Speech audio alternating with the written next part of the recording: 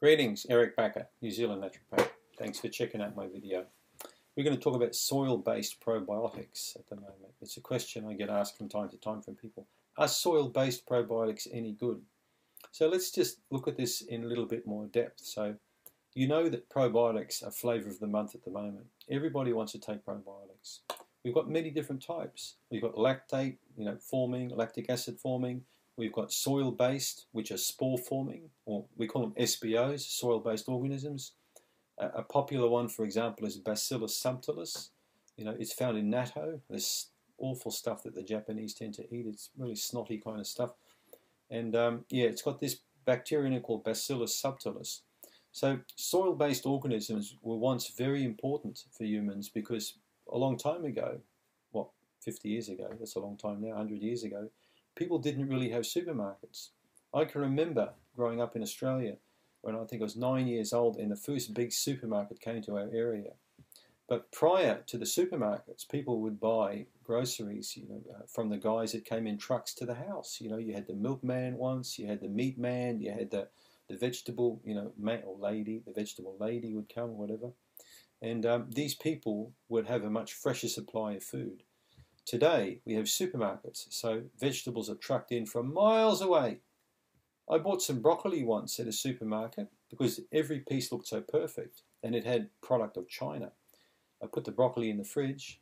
3 weeks later, it still looked perfect. If I cut a piece of broccoli out of my garden, within several days in the fridge, it's all limp like this. It's not really looking good. So be careful. Soil-based organisms were once very popular because people had produce much closer to home. Vegetables were cut and eaten relatively quickly, so soil may have still been adhering to this.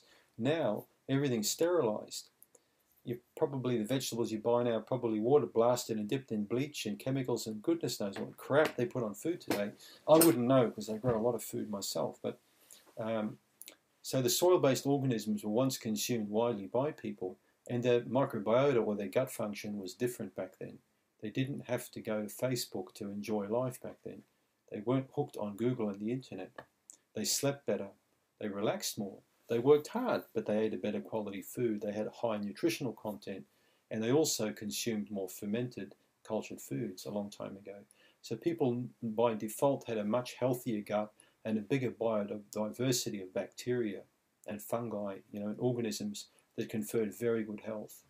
Today, our microbiota or human bacterial gut population is shrinking.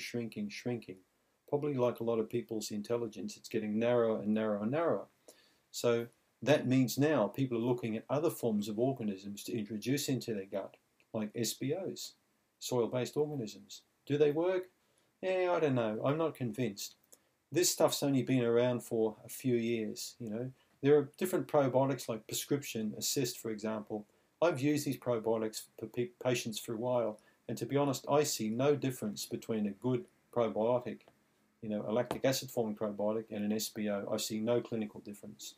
In fact, I believe that the lactic acid ones work better with people than the SBOs, for many different reasons. So probiotics are very important, but here's really the kicker. The big thing with taking them is many don't survive the bypass of the stomach. They get killed off by the low pH of the gut. They get eaten under stressful situations. They get consumed along with their crappy diet. They get consumed by people who live a very imbalanced lifestyle. Supplements work best in people who understand that eating good food and living a balanced lifestyle is important for health. People that understand how to breathe properly and to drink water, and actually go to bed on time. That's when probiotics really work, because then they're going to work in a gut, which is built up by healthy diet and lifestyles to support it. Do you need SBOs, soil-based organisms, or you need the lactic acid-forming ones? My opinion, stick with the lactic acid-forming probiotics at the moment, like Lactobacillus acidophilus, and keep away from all the fancy, fluffy kind of stuff at the moment until we've done more research in it. So it's still relatively new, and people who do jump in there, it's flavour of the month at the moment, but flavours don't last like fashions quite often, so who knows. Check out Canzita Restore. When I made this product, I made sure that I put my probiotics, high quality ones, in a special capsule that actually survives the stomach bypass. It actually opens up in the small intestine and gets activated in different parts of the gut where the bacteria need to be. So, up to you. I wouldn't personally go for soil-based organisms. Some people swear by them, but then again, some people swear by a lot of funny things. Choice is yours. Thanks for tuning in.